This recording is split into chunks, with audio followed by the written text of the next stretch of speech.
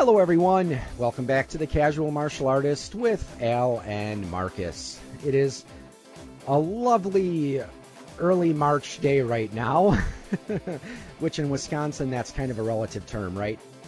Right.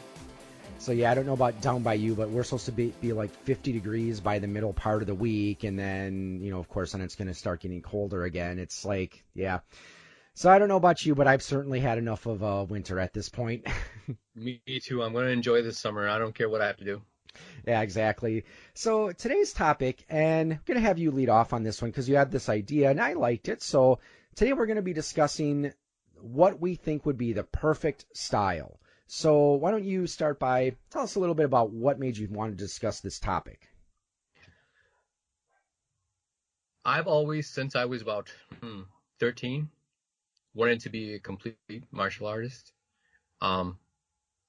I didn't want to, even though the grappling revolution hadn't exploded by that time, because we're talking 87, grappling was still in my periphery because, we live in such a wrestling state, and the JKT people, which I followed a lot, were heavily into grappling at the time, even though it was a more, it wasn't as developed as you see now with the, people putting Brazilian Jiu-Jitsu and catch wrestling and judo into everything. But they did put the idea out there, so that's always something I thought of. But I've always wanted to be fluent or, proficient in all ranges, and never wanted to be caught off guard by something I'd never seen before. Yeah, and also when you consider the time, the timestamp there in the late 80s, I think we were still pretty much in the ninja craze back then. Because as we've discussed before, in the 50s, karate and judo were all the rage. And then, of course, 60s, 70s, thanks to Bruce Lee, Kung Fu was popular. And then for some reason in the 80s, ninjas became the big thing, which, I don't know if that's just because when Teenage Mutant Ninja Turtles started to get popular, or we just maybe started to see ninjas more in comic books and movies. But yeah, for whatever reason, the 80s were the ninja decade, at least until, like I said, mixed martial arts and UFC came around, and now grappling and BJJ and kickboxing are pretty much the arts that people think you should be practicing. Right. Okay, so as far as me, I do certainly agree with you that a perfect style would be one that was balanced, and I think you made a very good point. You don't want to be caught off guard. You should know how to strike. You should know how to defend against strikes. You should know how to grapple and defend against grapples. And for you, do you think weapons training should play a role in it? Absolutely. Yeah, because but I've tried to limit that. Single stick, double stick, knife, which probably would derive from Filipino martial arts, which you're very familiar with. And just so as a personal preference, staff, working with the bow stick, and then firearms. Everything else, I wouldn't want to, I wouldn't mind working with a long blade too, like if you're having stuff, to practice Filipino machete style or whatever, but anything more fancy than that, like some of the more traditional, say Chinese or even Japanese weaponry, I don't get into that. Functionality is what I'm going for. Yeah, because, I've seen people use Chinese broadswords doing cool forms and stuff, but, yeah, let's be honest, how often are you going to be carrying around a functional, not a practice one, but how often are you going to be carrying around a functional Chinese broadsword or a functional katana, or, even if we look at HEMA, you're definitely not going to be carrying around a functional longsword. Exactly. Yeah, at least unless you want to get, unless you want the cops to show up with, a couple cars of backup. Exactly. So, and guns drawn. Yes, exactly. But, yeah, it's like, have you seen the Kill Bill movies? Yeah, I have. Because I think it was, near the end of the first one, it's like the bride was about to charge in with her katana, and I forgot the guy's name, but he blasted her with the shotgun, and he's like, ain't no one that badass that they can withstand a couple barrels of rock salt or something like that. But Right. yeah, so I mean, I think that when we talk about how we would, well, let's go back here. Are there any styles nowadays that you think would at least come close to being a perfect style? No, I don't. Not in themselves. You have a lot of people from like who traditionally trained in stand up who are now integrating grappling, and you have a lot of people who were traditionally trained in grappling integrating stand up in their style. So, with MMA and with just the realities of, what it's exposed, everybody, most people are getting it into their heads that it's best to cross train. But I don't know of any one art that hasn't everything in it traditionally anyway. So you'd have to be learning at least two, probably more like me wanting to learn 6 or 7. Yeah. Well, yeah, and because again, you get like some martial arts like Krav Maga, I know, as an example where they do incorporate some firearms training. Mm-hmm. And then other than that, most of it, see, since I don't have any practical hands-on experience with Krav Maga, pretty much anything I know about it comes from either watching the occasional video on YouTube or reading an article or something like that. And as I recall, the phrase they usually use is gross motor skills. So they Mm-hmm. try to focus on, I think they tend to focus a bit more on offense. They don't do as much with defense and blocking. I Right. could be wrong about that, but Well, it was my experience that with different Krav Maga schools, you have a different, you don't always know what you're going to get. I mean, of course, it's like that with every martial arts school, but especially a newer art, you have to be really, really vigilant about lineage and, who trained them. Like, I've seen great Krav Maga, I mean, especially some cats that I met from Israel who were trained in the original Kapap style, that was one of the parents of Krav Maga. But I've seen some really awful Krav Maga too. That basically was dirty boxing or dirty kickboxing. ooh, Yeah, kick him in the groin and then run away type stuff, or something like that, or jab him. I don't know, jab him with jab a him in the boxing. eyes. Yeah, with a boxing punch, which is cool, which is what I advocate. But there's so much more than that. I mean, you can't call that. It's basically dirty boxing. Yeah. Well, for that, yeah, that's probably the best way to explain it, dirty fighting. Right? But then again, I mean, is there ever going to be such a thing as a fair fight? I mean, even if it's just two unarmed people, and maybe this is a topic we can discuss at a later time, but I mean, unless you have two people who, are almost identical in terms of the amount of training they had and what physical skills they have, I think it's really hard to have a truly fair fight. Right. Well, I'm all for dirty fighting, but what I'm saying is, why call it something else? Or why would I want to pay to go to a Krav Maga school when they teach dirty boxing? I'll just go to a boxing gym and learn how to box and then figure out for myself how to fight dirty with it. I mean, you'll learn it eventually. I learned it in the ring, so. Yeah, and see, I don't, because I guess the problem I think with some of that, how you call the dirty boxing type stuff is, Mm-hmm. and I know we've talked a little bit about this here and there, but one of the most important things of any style is live resistance. Mm-hmm. And I mean, it's, you talk about like kicking in the groin or gouging someone in the eyes. You're not going to do that with a sparring partner that you're just trying to work out with and, expect to have that person as a training partner. Or Right. I'm sure in a lot of schools, if they get in the habit of gouging people in the eyes or kicking them in the groin, you're probably going to have to start looking for a new martial arts school. Right. So, and again, as we've said before, this is one of the things that, one of the advantages of jiu-jitsu, judo, and other grappling-focused arts is that, as long as they're trusting the tap, they can go all out with less of a chance of actually, risking hurting someone.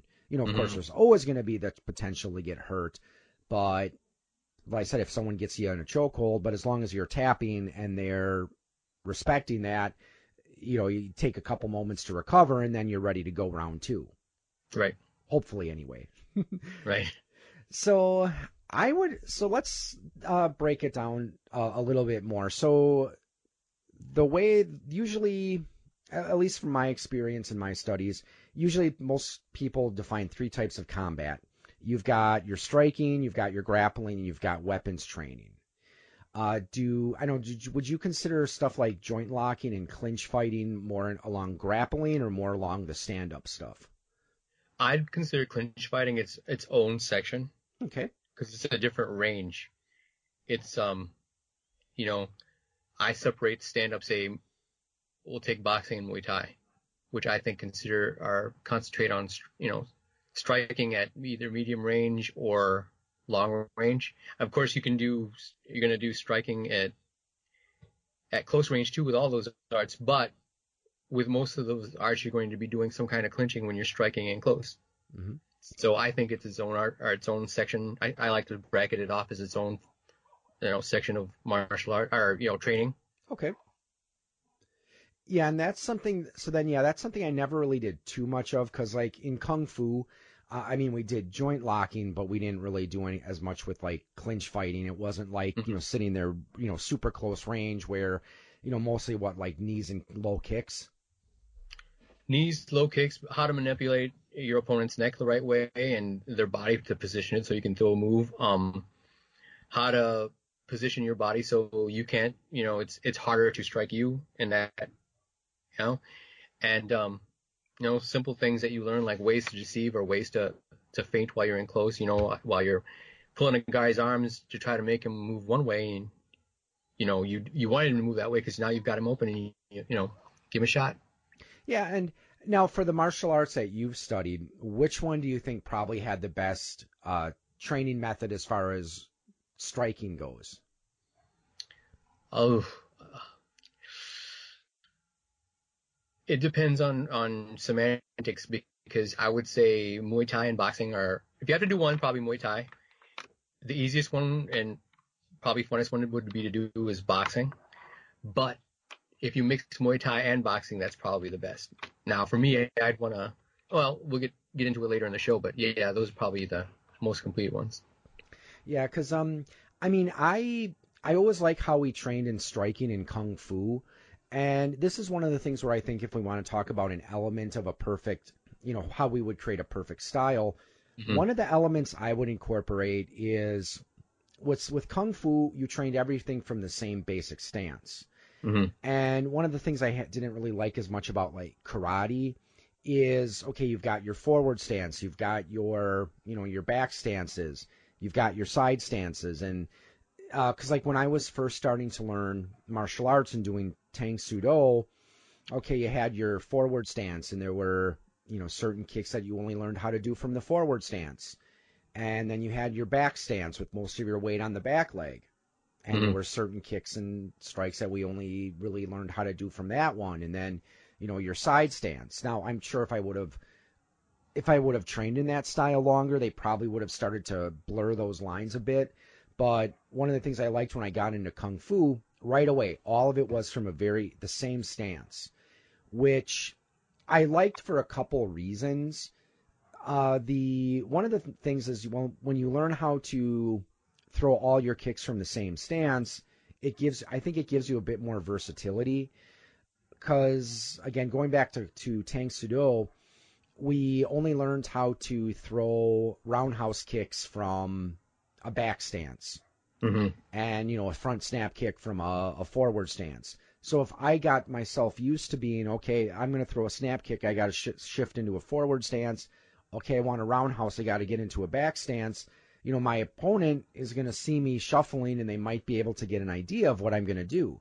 But with Kung Fu, since everything was from that same basic stance, once you get your knee up into that kicking stance, you can adjust your attack as needed.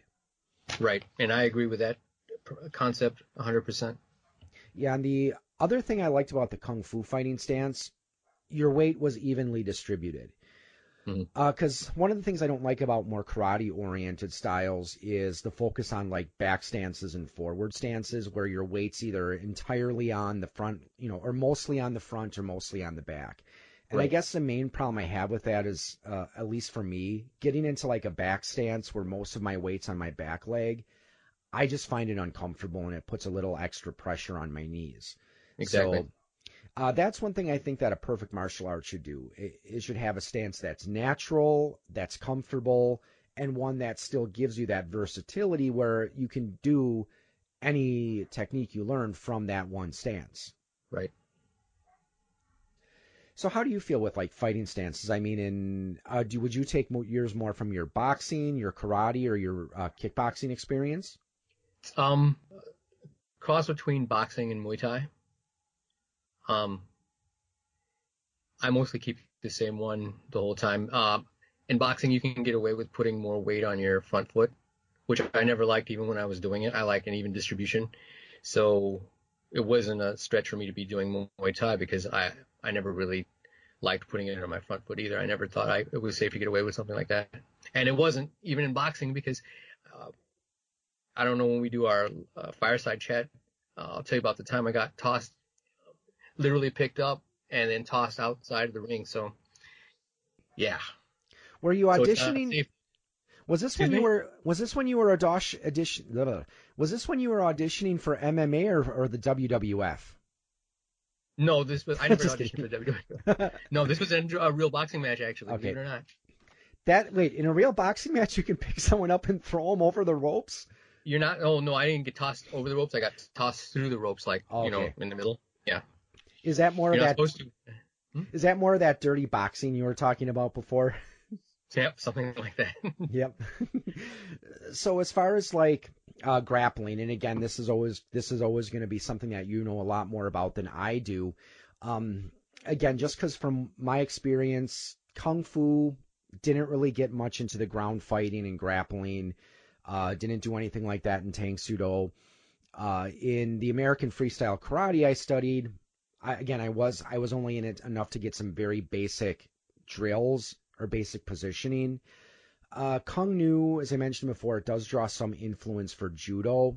So Mhm. far, we've just done mostly like throws and break falls. I haven't gotten with Kung Nu. I haven't gotten into the actual ground fighting yet. Mhm. Um, as I said, what ground fighting I know is pretty much from getting my butt kicked by people who did either BJJ or wrestling, and after they kicked my butt, told me how to they told me how to use those techniques. So maybe someday I might be able to use it to kick someone else's butt. Right.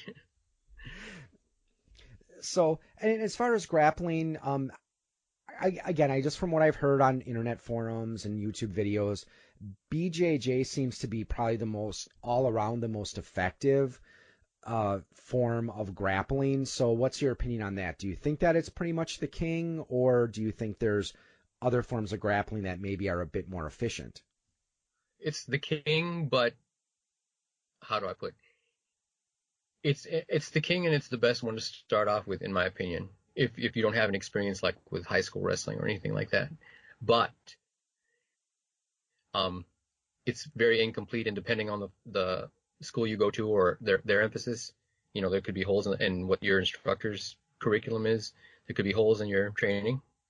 Um, because some schools focus on tournament jujitsu, with the uniform, some schools focus on no-gi grappling, and some on MMA, and some on, a weird mixture of that and their old style self-defense that they used to do. But, it depends on what you get. So there's holes, and, if you're one of those people who wants to get deep into it, you'll recognize those holes, and, you'll seek to fill them, but you have to fill them normally from the outside. Sometimes you can fill them within because you'll have a BJJ instructor who's got experience in those other systems and is either integrated into BJJ or saying, well, hey, this is what I learned over here. If you want to learn that, I'll show you that too. Okay, so now you said that there were some holes in it, and I understand what you said, how there's a difference between grappling with a gi and without, Mm-hmm. because, again, it's just going to, if your opponent's wearing a gi or a similar weight of clothing, that's going to open up opportunities for you. Right. But so what would you say are some of the weaknesses of BJJ from your experience? Is it mostly just that you found some places focus more on competition and others focus more on defense? with the people that I've trained with and schools that I've been to, the ones who didn't have judo experience were very susceptible to a judo throw when they were jacket wrestling. That's why you see a lot of schools integrating more judo throws into it, which originally was the way it was until it became a specialized martial art. And that's one of the things that I would add, the more combination throws from judo and the grips, especially some of the more advanced grips that they have. They've got some of them, crazy gripping. I don't know if you've ever seen Russian judo players. They've got some great gripping.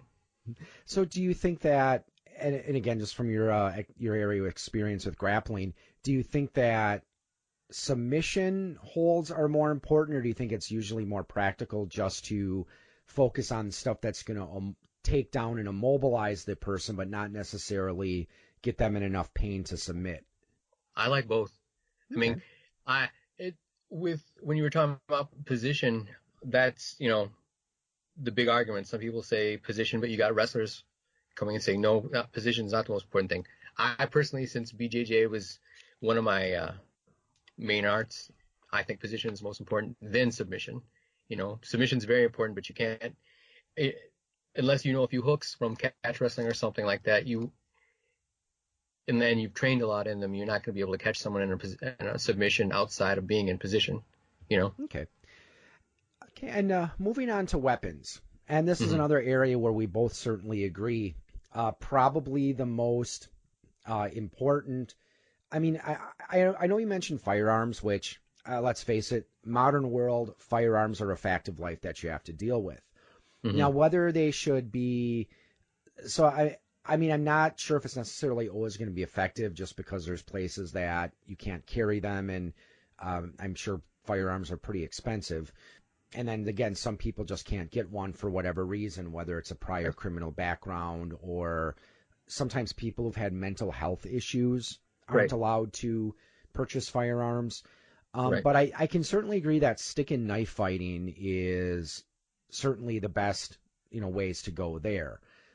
Because, well, maybe my argument about, some places you can't carry guns, well, you wouldn't be able to carry a knife or a weapon in there anyway, so maybe that's kind of a moot point.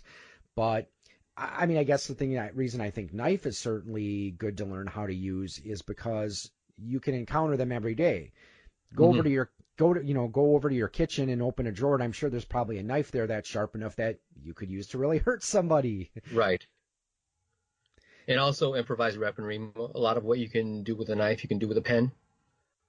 Yeah, that's true. That's actually a good way to look at it, especially when you start going into the and again, I shared this story before, how when I was at that Tang Soo Do regional event, where one of the seminars I was in, again, I can't remember if the guy was a 4th or 5th degree black belt, but he was telling us how you could use a pen for different self-defense things. Now, of course, it wasn't for more of the stabbing.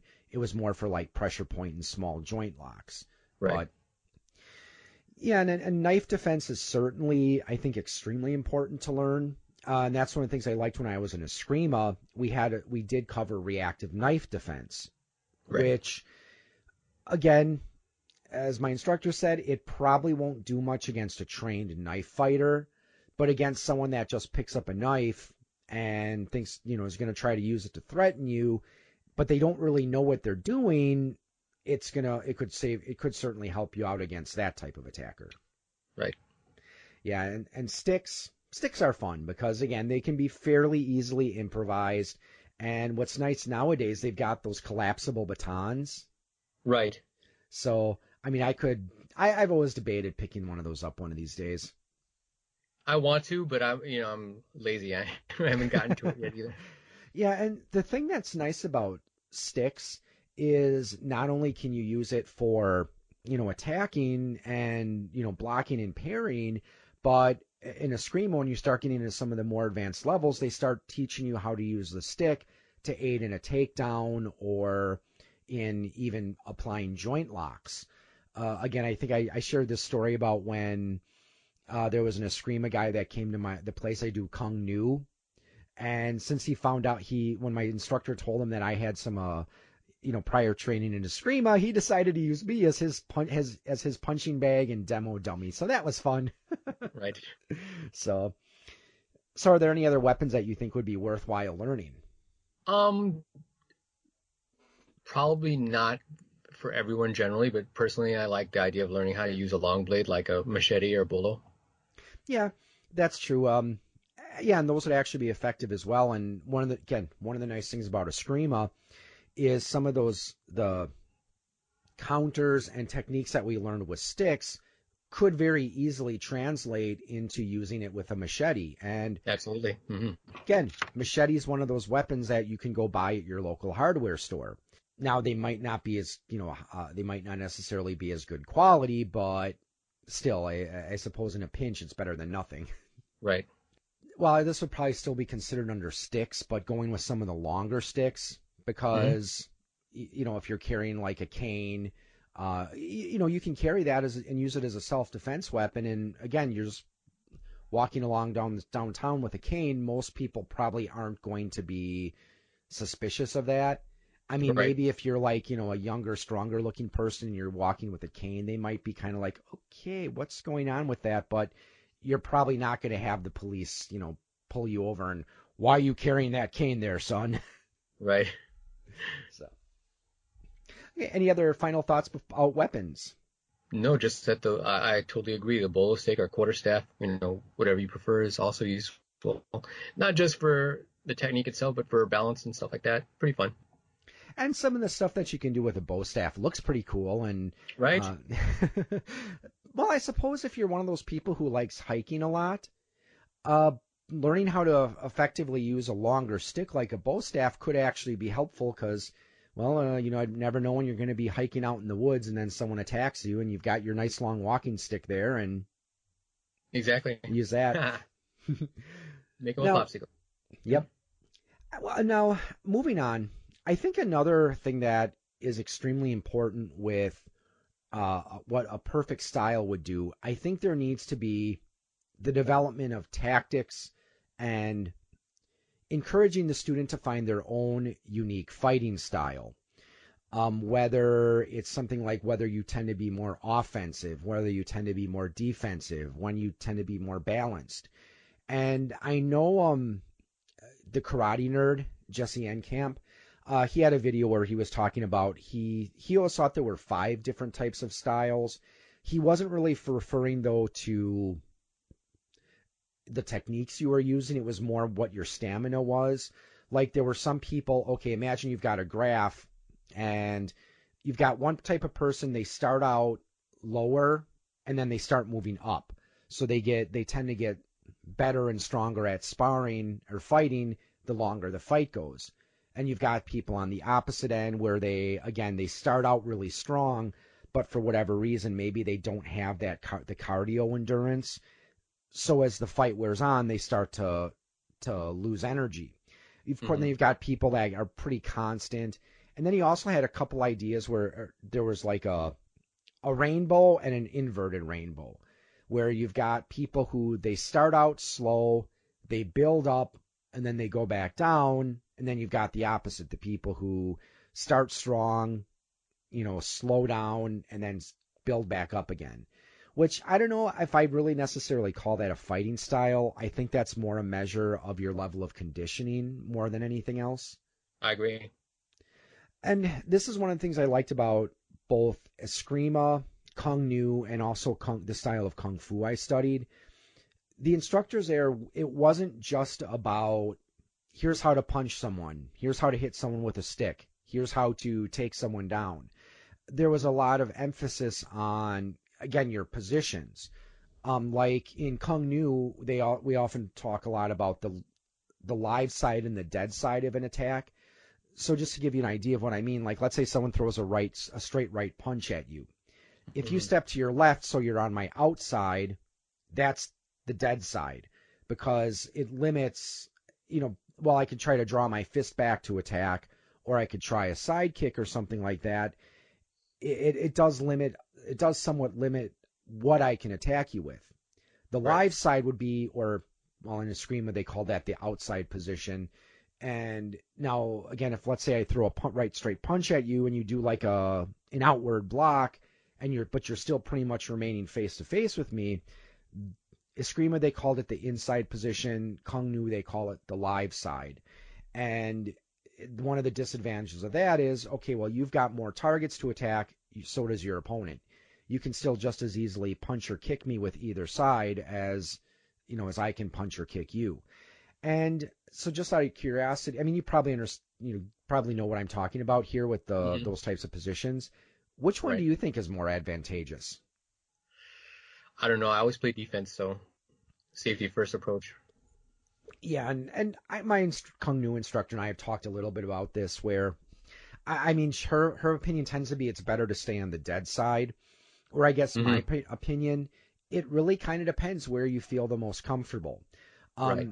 As for me, I actually don't feel uncomfortable on the inside position, and again, I think it's more or less what you've really trained yourself how to do. Because there's some techniques you can do from the inside position or the live side that you can't do from the outside or the dead side. Right. So again, it's just going to be more a matter of where you feel most comfortable. Exactly. And your opponent, if they're, where their strength is, you want to, of course, play to their weakness. That's true. And I think maybe one of the reasons I never, since I do tend to, at least when I was younger and I was sparring people, because I mentioned before in college how, I had a couple guys I sparred with who did Taekwondo, and one of them did some wrestling, and then there were the occasional sparring session I did with a jiu-jitsu guy. One of the things there is with the inside position, I think it makes you more susceptible to grappling attacks and takedowns. And since that wasn't and still isn't my strong suit, maybe I should try to adjust my fighting style a little bit. So it sounds a lot like the clinch position, that position you're talking about, that sort of medium range. Some people would call it trapping range. I call it clinch. Yeah. And also another thing I think that should be taught is, in addition to your striking and your ground game, joint locking. And again, did this a lot in Kung Fu, the shoulder locks and the, shoulder locks, elbow locks, wrist locks. In Kung Fu, we were more limited to getting the opponent down or trapping the opponent while remaining on your feet.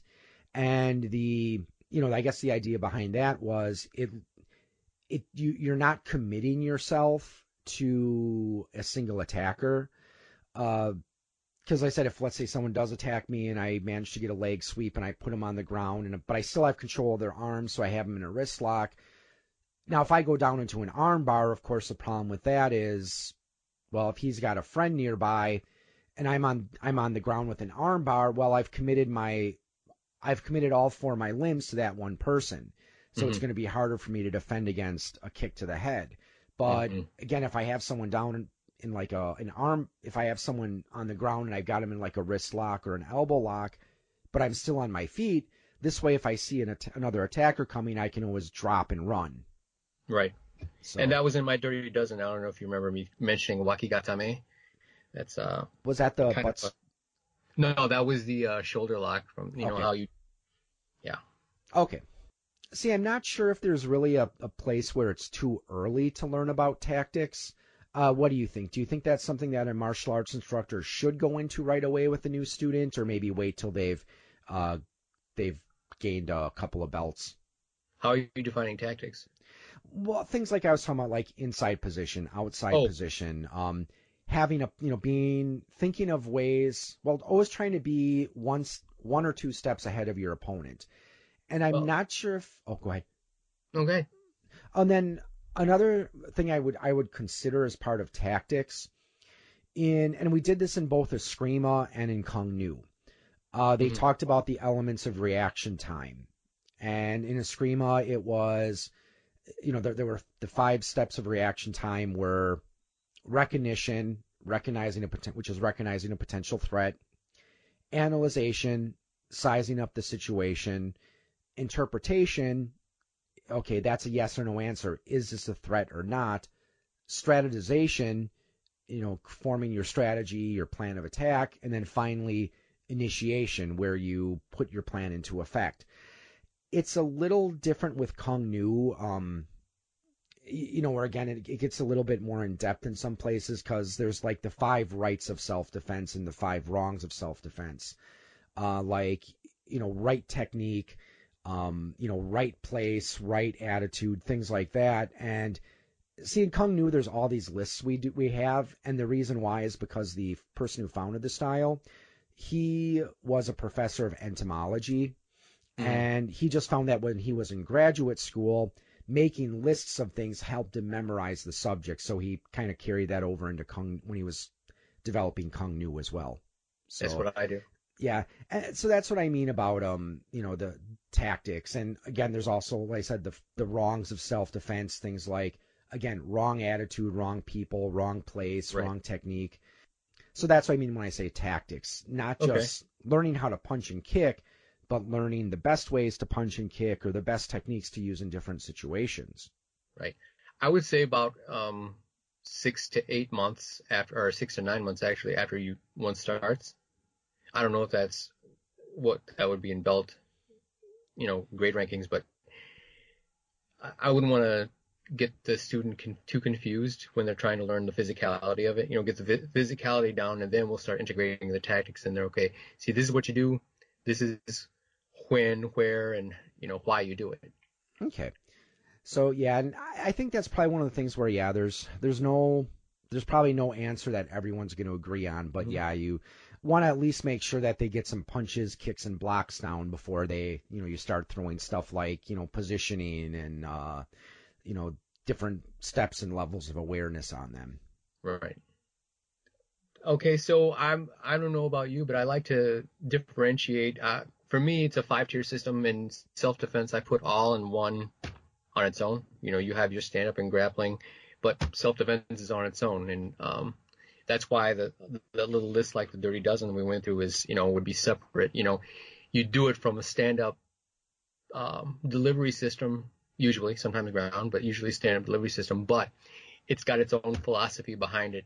It's like you said, you're not going to be training in the eye gouges and the headbutts and whatnot, but you'll need to know them at some point. So, once you've trained the athletic part, then it should be a little bit easier to be able to apply something like that. Yeah, and that's a good point. And I know, again, this is another one of those topics that I want to discuss at a later date, the difference, between fighting and self-defense, because, again, I don't know about you, but I think there is a very distinct difference between the two.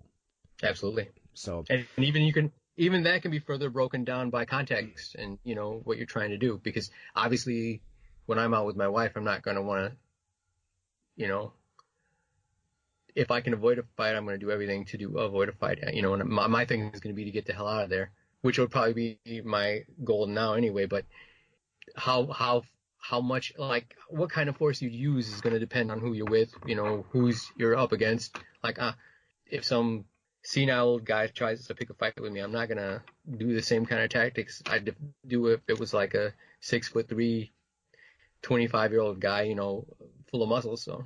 Yeah, that is true, and I know that's a topic that I think we can have a fun discussion on later, right. As well. Also, another thing that I think that we have to consider when defining what we think would be a perfect style, the training methods that they use, and again, this is where BJJ is great because they do a lot of sparring. Where, I mean, when you were studying BJJ, did you like spar almost every class or every class, or was it every class? And so it wasn't just, okay, here's how your instructor wouldn't be like, okay, here's how to do whatever hold. It was like, okay, here's how you do it. Now you're going to go, you're going to roll with me and see if you can apply that hold too. Actually, it was like you break down in the smaller groups, or you partner up and they'd show you the technique. You'd practice it like 5-6 times. Maybe you go on to another technique. I'd never been taught more than probably 3 techniques in a class. Usually it's maybe 1 or 2. And then after that, you get on to sparring. Yeah, and that's actually a good way to do it, because I know in the self-defense seminars that I've attended and that I've presented, one of the things we always stress to the attendees is, okay, we're just going to show you a handful of moves. And the reason why is because in an hour, yeah, I'm sure either one of us could show someone a dozen ways to defend against an attack, but unless that person we're talking to is either themselves a martial artist or unless they go out and practice those, they're probably going to forget most of them by the next week. So I think definitely live sparring is an extremely important part of any style. So I think a perfect style would be one that does incorporate regular sparring sessions. Mm-hmm. Again, we did some sparring in Tang Soo Do, did some sparring in Eskrima, did some in American Freestyle Karate. Actually didn't do much sparring when I first studied Kung Fu. The second guy I studied Kung Fu with, we did a bit more sparring in his class. And Kung Nu, we actually do a fair amount of sparring. I mean, we don't do it every single class, but I would say at least 3 to 5 times a month, which, is helpful because it's one thing to punch someone that's letting you punch them, but it's entirely a different thing to try to punch someone who doesn't want to be punched. Exactly. So now, do you think? I know you're a fan of like working with heavy bags and focus mitts. Do you think that those are essential parts of a perfect martial art? Absolutely. For me, they're fundamental. Okay. Yeah, and I mean, I don't know if I don't have much experience with working with heavy bags, so I can't really testify to exactly what that does. But I certainly agree with the focus mitts. Especially and I think we may have talked about this in a previous episode, but one of the drills I always liked that we did in, I think Eskrima, and I don't know if we did it in Kung Fu or not, but like you'd have someone, they'd have the smaller pads or mitts, and they would, hold them so they were facing each other in front of their face. And that represented an opponent who was well guarded. And then what they do is they'd open their arms, and those are supposed to represent breaks that you can, in their defense, that you can go after. And sometimes they do things like, one would be low, one would be high, or both would be low. And then how you wanted to attack those positions is up to you. But I always thought that was a good way to practice your reaction time. Mm-hmm. And here's one that was fun from Eskrima. I don't remember what name my instructor called it, but the class would form a circle around one person. And they would bend over, and they would they would hold their stick so it was facing the ground, and they'd like put their forehead over the butt of the weapon, and then they'd start spinning around in a circle. The instructor would start counting to 10, or from 10 to 1, or no, would count from 1 to 10, and then when the instructor said 10, you pop up, and the person you're facing has to attack you. You have to defend yourself. And then you would switch places. So the reason is by that spinning, it's supposed to represent, like, what if you just took a big hit from like someone just gave you a big beefy uppercut, and, maybe you were a little dizzy or your head was spinning. And if the instructor was feeling like a dick, he would do things like 1, 2, 3, 4, 5, 5 1/4, 5 1/2, 6, 7, so like he would vary that up so you're not anticipating it. So I always thought that was a fun drill. What are some of your favorite training drills that you did in your experiences? Focus mitts were probably my favorite. I also love the double end bag. Muay Thai pads, of course, were some of the funnest. And I guess I love playing with the speed bag, but even though, as we mentioned before, I don't think it's very functional and very important. You can be good at it if you want to, but it doesn't really say much about, I think, your skills as a fighter, even though some people are absolutely fascinated by it. I was good at it, and I even tried to teach people in my boxing gym how to use it because I'd been doing it since I was 13, or 12 actually, so I knew, had 5 years on everybody who walked through the door, but not everybody could do that even after a few years, so I don't know, it's fun, but it's not important. And what, of course, I think would be the absolute perfect style? If all they did was forms and practice no-touch knockouts. Okay. And high spinning kicks, right? Yes, exactly. Triple spinning jump kicks, but... Right. Okay, so any other closing thoughts for today's episode? Just that every style has got a hole in it. There's some that are better and more rounded than others. So... find out what the holes are, make sure, and there's usually always another style that can cover that hole. Like, Russian Sambo has the leg locks, which Brazilian Jiu-Jitsu didn't specialize in. They're starting to learn more now, but they are learning from the Russians themselves. So find out what the holes are, patch them up, and, train hard. Yeah, and I think that's a good point that you're making there. And I think that would be another hallmark of a perfect martial art is one that evolves. Mm-hmm. Because I know one of the criticisms people sometimes have about traditional martial arts is how they don't want to evolve. They don't want to change. It's like, okay, we're not going to incorporate grappling because they didn't do grappling in this martial art, 300 years ago. So, we're not going to do grappling now. Or even the opposite, right, where we've always done grappling, we've never done striking, so we're not going to incorporate it. But yeah, I think it is important when a martial art does, it should evolve. Exactly. Not just, I think a martial art shouldn't be afraid to incorporate new techniques, which is one of the things that I liked about Bruce Lee with his philosophy of, Jeet Kune Do, how he wasn't shy about taking, little bits and pieces of things that he liked. And I think we said it in the last episode, that the best fighter, is not a boxer or a karate or a judo man, but someone who can adapt to any situation. Well, I think that's all what I have. So if we have no more closing thoughts, then certainly like to thank all of you for listening, and get out there, keep your kicks above the belt and below the waist, or the face. Kicks below the waist. No, that defeats the purpose of keeping your kicks above the belt, doesn't it? Right. And if you're getting, as we said before, if you get in the habit of kicking people below the waist, you're probably not going to have people who want to spar with you. Exactly. So, catch you later, everyone. Check out the guys over at Eclectic Media Project. They bring you podcasts such as Musically Challenged. Whose podcast is it anyway? Want to hear something interesting? And their newest podcast, Page 3.14 News. Check them out on Podbean and iTunes at Eclectic Media Project, on their website at www.eclecticmediaproject.com. Check them out as they are the home with a little something for almost everyone.